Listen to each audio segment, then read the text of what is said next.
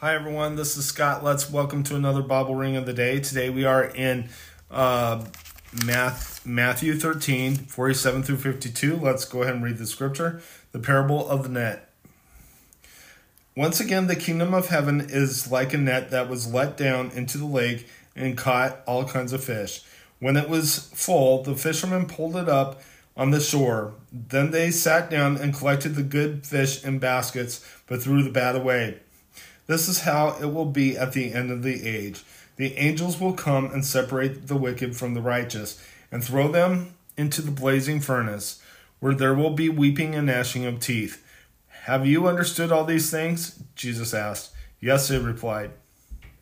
He said to them, Therefore, every teacher of the law who has become a disciple in the kingdom of heaven is like the owner of a house who brings out of his storeroom new treasures as well as old.